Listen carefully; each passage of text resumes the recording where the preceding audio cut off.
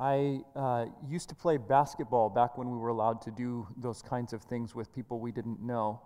But I would play basketball at the gym, and sometimes somebody would come in and they would be talking trash. They would be talking about how they were going to beat me, old man, or score on me, or shut me down, or whatever.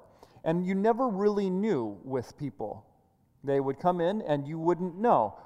Can this person actually play basketball, or do they just talk a lot? And you don't know which it is until you actually start playing. The talking doesn't really matter because it's all in the playing. Well, we have a similar thing this morning in James chapter 3. If you were here with us last week, or if you've been reading in the book of James up to this point, you'll remember that last week we were talking about the beginning of James chapter 3, in which he says that not many of you should become teachers, my brothers, for you know that we who teach will be judged with greater strictness.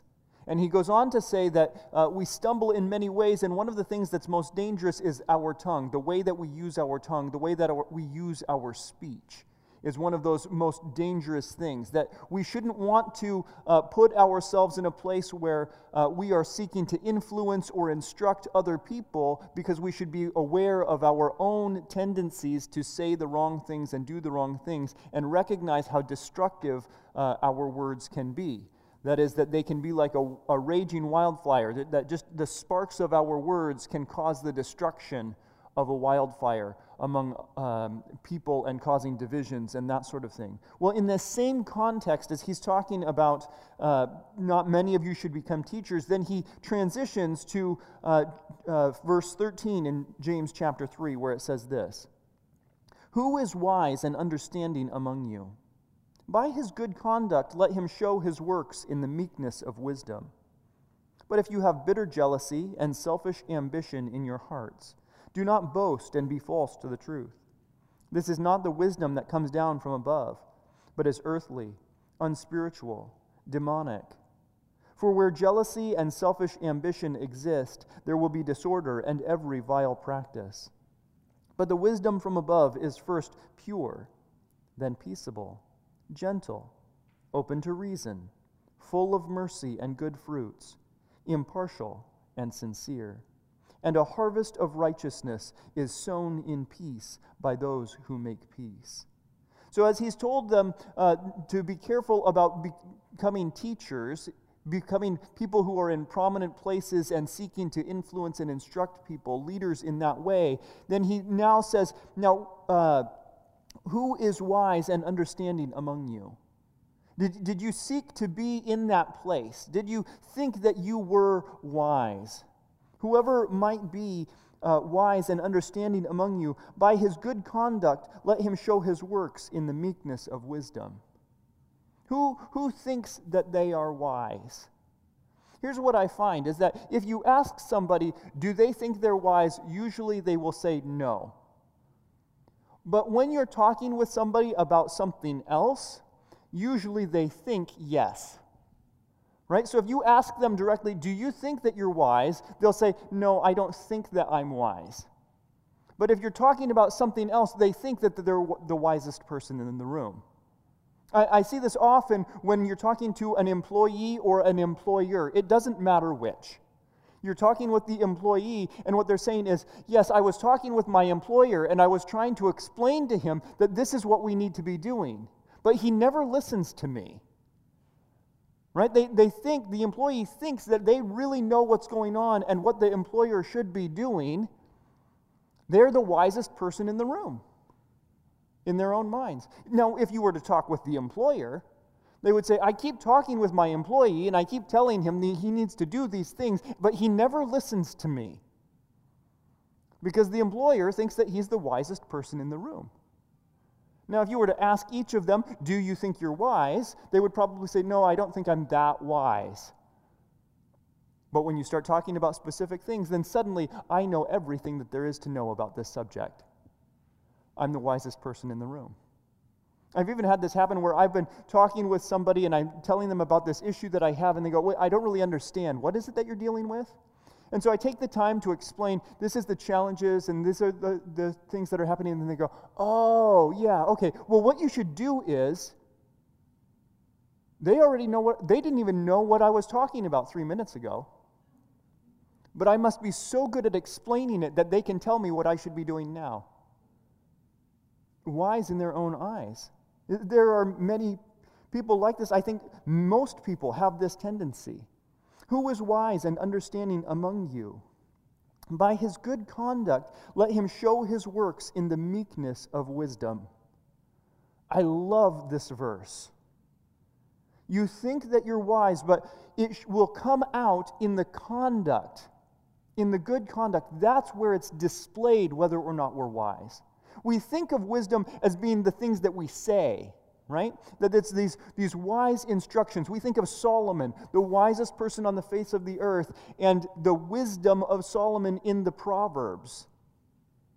Right? We think of wisdom as maybe Chinese proverbs or other wise sayings of people, that these are wisdom passed down from generation to generation, or really wise things that people say. But it's not in the saying itself that wisdom is found. Wisdom is found in the application of wise things. That is to say, if I say wise things, but I don't do any of those things, there's no actual wisdom there. Wisdom not applied is not wisdom. It has to be applied. It has to be done. And here's how it's done. By his good conduct, let him show his works in the meekness of wisdom. The meekness of wisdom. That humility, that gentleness. Not that in-your-face kind of way that we so often think of people who are wise in their own eyes, right? Who in their own minds are wise, who in their own minds know what to do. They want to tell you about it. But a person who is actually wise is gentle. They're calm. There's a meekness about them, a humility about them, an unassuming nature about them. They don't have to yell. They just speak. And people listen because they know that what they're saying is wise. And they don't have to yell to be heard, because if no one is listening, they just stop speaking. I don't have to be heard. What a contrast. What a contrast from the culture that we find ourselves in, where everyone is shouting. Where everyone is shouting, everyone wants to be heard, everybody is screaming into the void because they think that their opinion needs to be heard. Everyone should listen to them because they really understand this stuff and can explain how we ought to proceed. And so everybody is shouting and nobody is listening. And so things that we refer to as debates today are just two people screaming at each other. It's not wisdom. There's no wisdom in that. Wisdom should be shown through the good conduct in the meekness of wisdom. We talked earlier in the book of James about how faith apart from works is dead, right? He's talking about now the same thing with wisdom. He was asking the question, if you have faith and you don't have any works that go along with it, that is, if you say you believe, but you don't act in any way that aligns with the things you say that you believe, do you really believe? Is that kind of faith, that only stated faith, able to save you? Is it efficacious? Does it have any effect in your life at all? Or is it not real faith? The same thing is true here. He's now saying the same kind of thing in wisdom. If you are wise and understanding, then it will be shown by your good conduct in the meekness of wisdom. That's how it will be displayed. That's how you'll know if someone is wise or not wise. It will come out in the way that they conduct themselves. It will come out in their works, in their action, and it will come out in their attitude of meekness. But, verse 14, but if you have bitter jealousy and selfish ambition in your hearts? Do not boast and be false to the truth.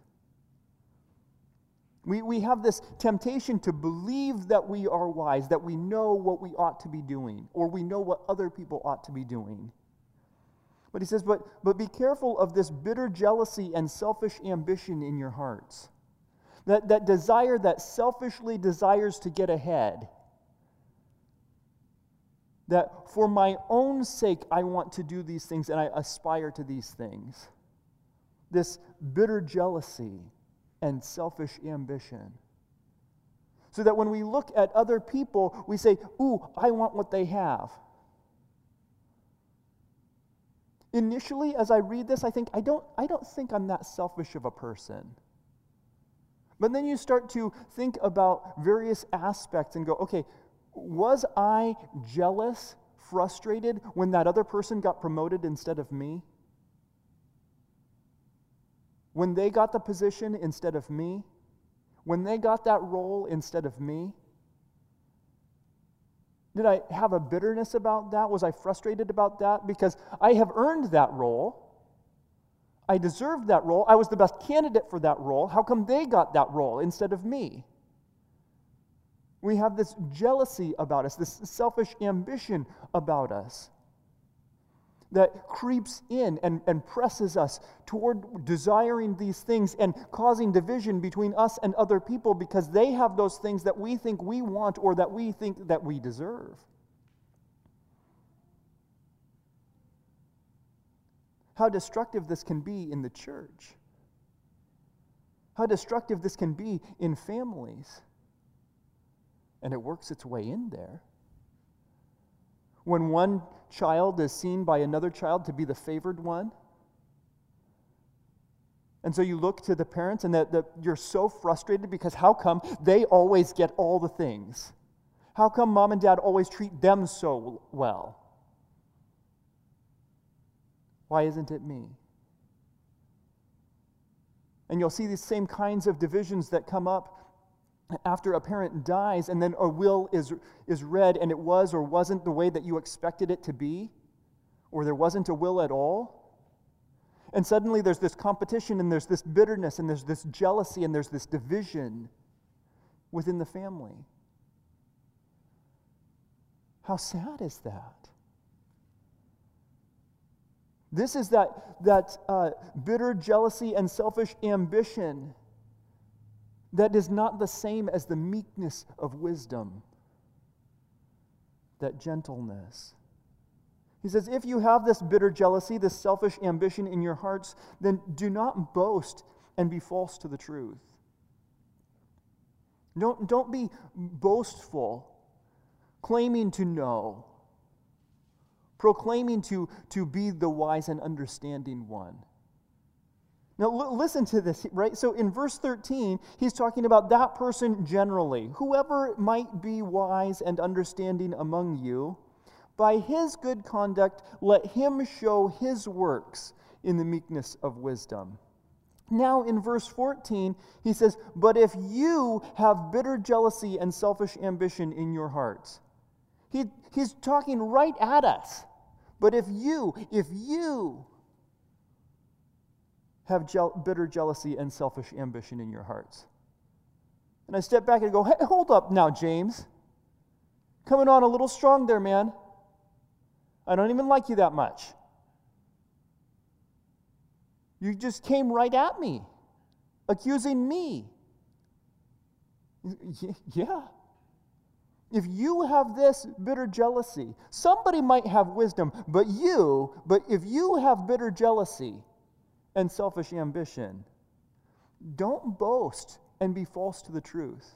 I don't think that what he's talking about here is boasting and lying to other people, right? Boasting and then deceiving other people into thinking that I'm wise when I'm not. But rather that if my desires are bitter jealousy and selfish ambition, I don't have wisdom, and so I shouldn't be boasting and thinking of myself more highly than I ought to think, thereby deceiving myself. Therefore, believing something that isn't true about me. I thought that I was wise, But in fact, I have this bitter jealousy and selfish ambition, and so I'm not actually wise. So I shouldn't be boasting there. I shouldn't be putting myself in my own mind or before other people as being the one who's the best thinker in the room. That's not wisdom.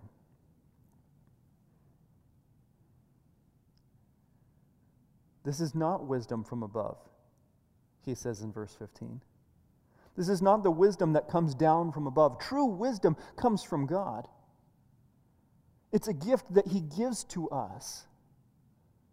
Our Father in heaven looks at us in our need and he gives gifts to us wisdom. He gives us the Holy Spirit within us, and it causes us to act wisely because of his love for us. That's where wisdom comes from. It's the source of true, good wisdom. But when we have that bitter jealousy and selfish ambition, that's not that real wisdom. That's a self-promoting wisdom. That's not the wisdom that comes down from above, but it's earthly, unspiritual, demonic. That took a turn, didn't it?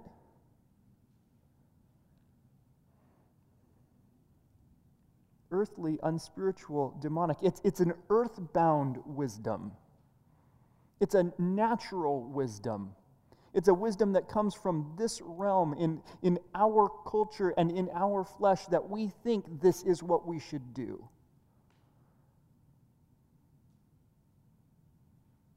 It's even demonic. It reminds me of him in the last several verses when he was talking about the tongue, talking about having a hellish tongue. That the fires of hell set aflame the words that we're using, that cause that division between us and other people. It's the influence of the devil that doesn't think about the things of God, but is concerned with the things here on earth. And that self-promoting wisdom. Those lies that the devil has been using since the very beginning when he came and said, no. That's not true. God doesn't want you to eat that fruit because he knows then you would be like him. Those are the lies that we believe when we have this selfish ambition and bitter jealousy. For where jealousy and selfish ambition exist, there will be disorder and every vile practice. Wherever there is this jealousy, wherever I have this bitterness for other people and I have this selfish ambition, then there's going to be all kinds of disorder and vile practices. There's going to be all sorts of competing, all kinds of divisions, all kinds of brokenness. And I would like to think that people are not this way, but in my experience, it's much more prevalent than I would like to admit. Last week, I was on one of those marketplace websites where they have all kinds of different things in your area. And so I was just looking through what are different deals that might be available around us. And I saw an RV that was $1,400. I wasn't even in the market for an RV. But for $1,400, maybe I should be. And so just on a whim, I decided that I would reach out to them and see, could I come check this out, and is this a good deal? And so I emailed them. They were down in Salem. I said, hey, can I get some pictures of the inside of the RV to see what it looks like? Can I go down and take a look at it in the morning?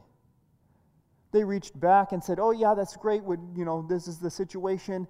I said, great, when can I come and see it?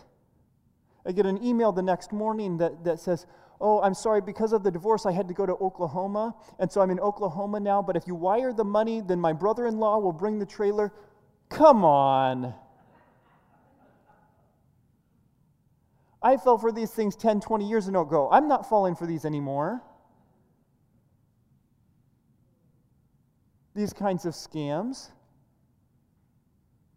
These ways that people take advantage of one another because of their selfish ambition.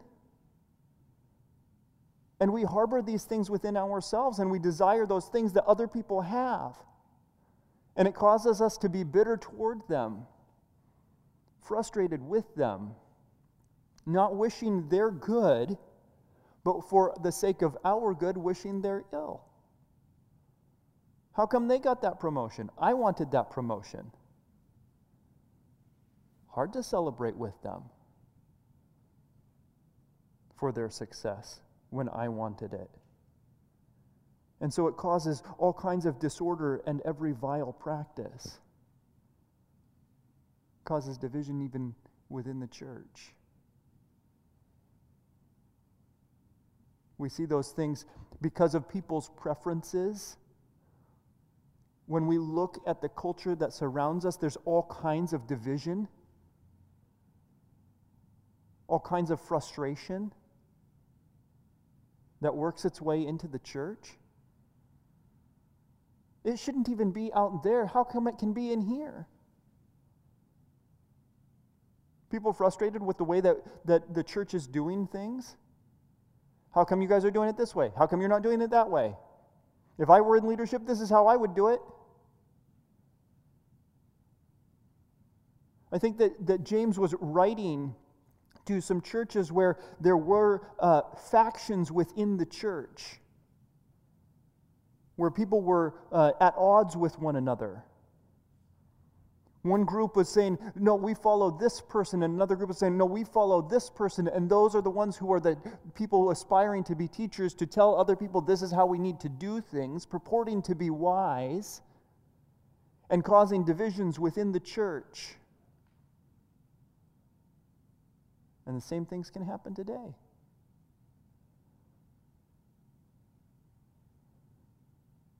Why do we have to wear face masks? Why isn't everybody wearing face masks? How come the church is open? Why isn't the church all the way open?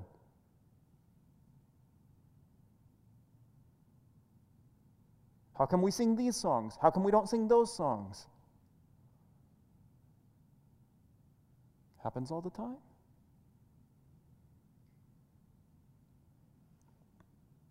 For where jealousy and selfish ambition exist, there will be disorder and every vile practice. But the wisdom from above is first pure, then peaceable, gentle, open to reason, full of mercy and good fruits, impartial and sincere.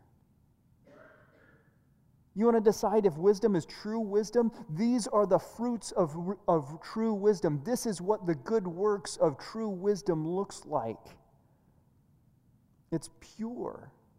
There's no malice in there. It's wanting to follow a holy God.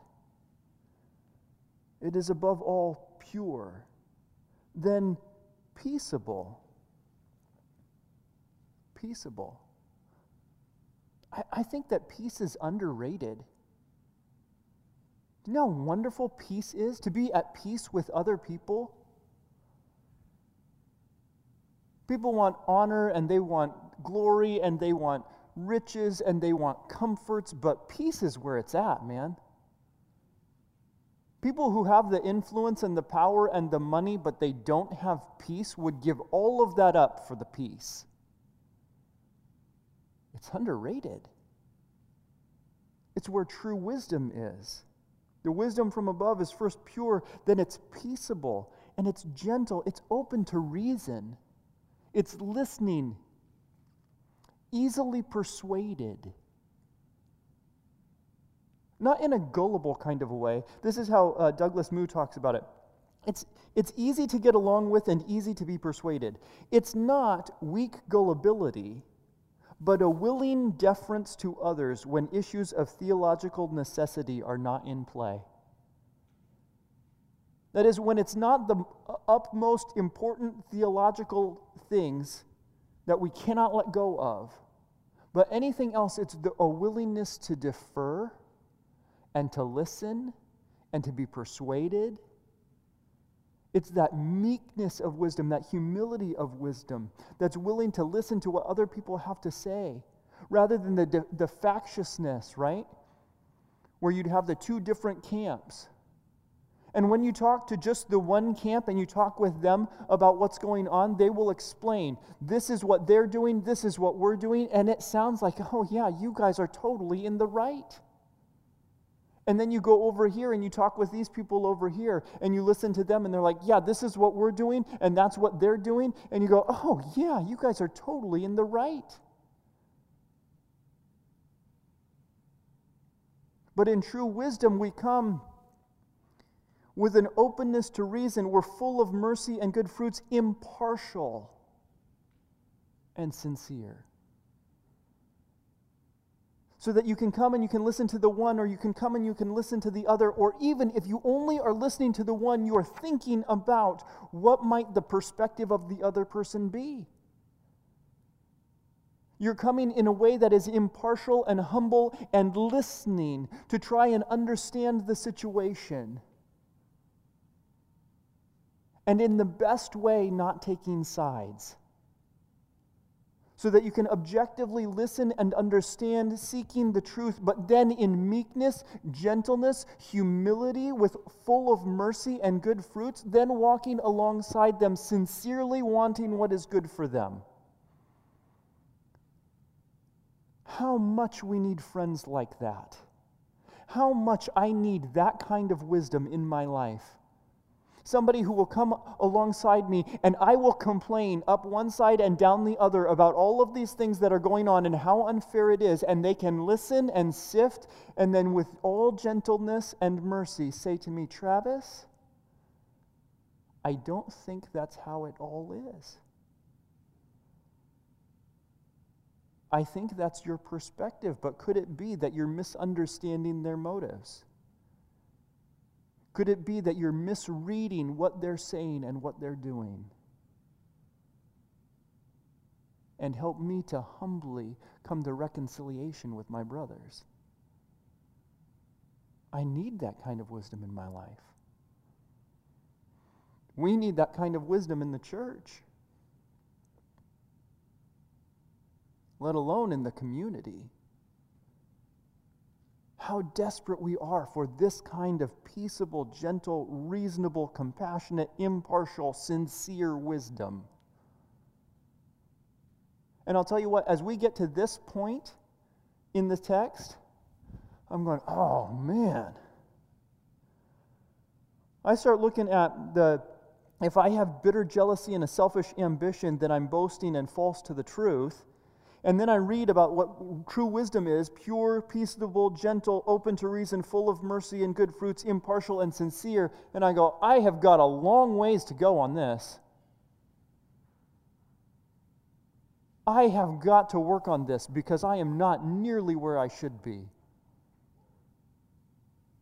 And if you find yourself in that same place, you might be telling yourself, I really need to try harder on this.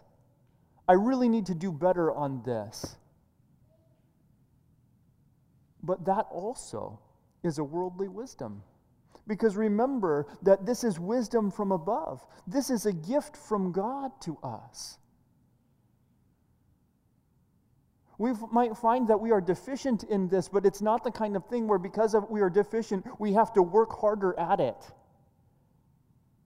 It's the kind of thing where we humbly come to the Lord and say, I'm short on wisdom, Lord. In fact, in 1 Corinthians, it says this. We're going to end up in verses 33 and 34, but I want to read a few verses before we get there. 1 Corinthians chapter 1, verse 18. For the word of the cross is folly to those who are perishing, but to those of us who are being saved, it is the power of God. Others may see it being foolishness, but when we look at Jesus, the one who came to die on the cross for our sins and reconcile us with God, we see the power of God. God looked at us and did not think, hey, you're really wonderful, you're really clever, you have earned my favor. Instead, he looked at us and said, you are not wise. What you need is a Savior. And so he sent his Son to die on the cross for our sins so that we might be saved from our foolishness.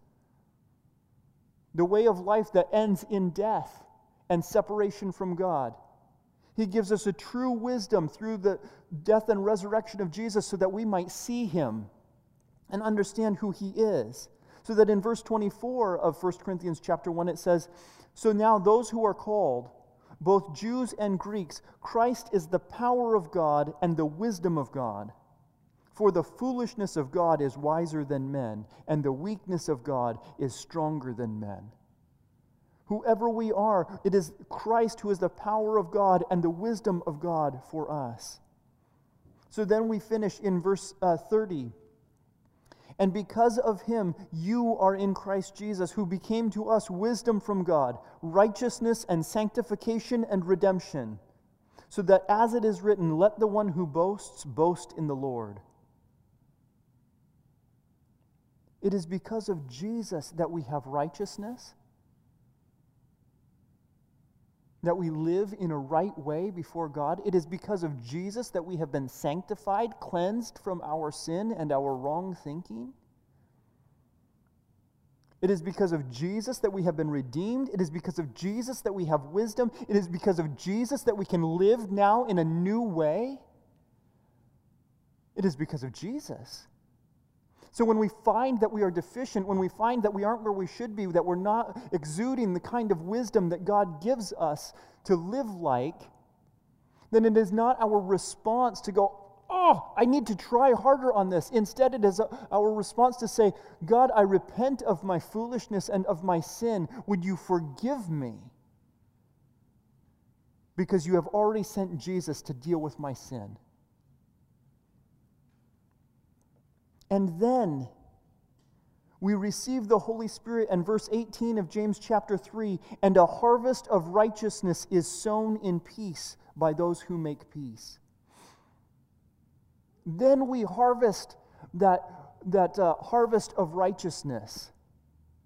And I love the way that we see this word description of this.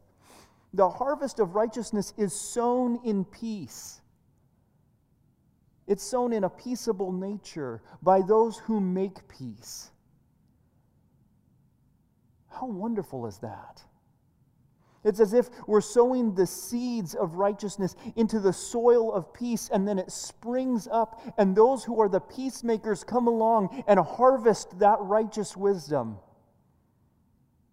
What a great picture!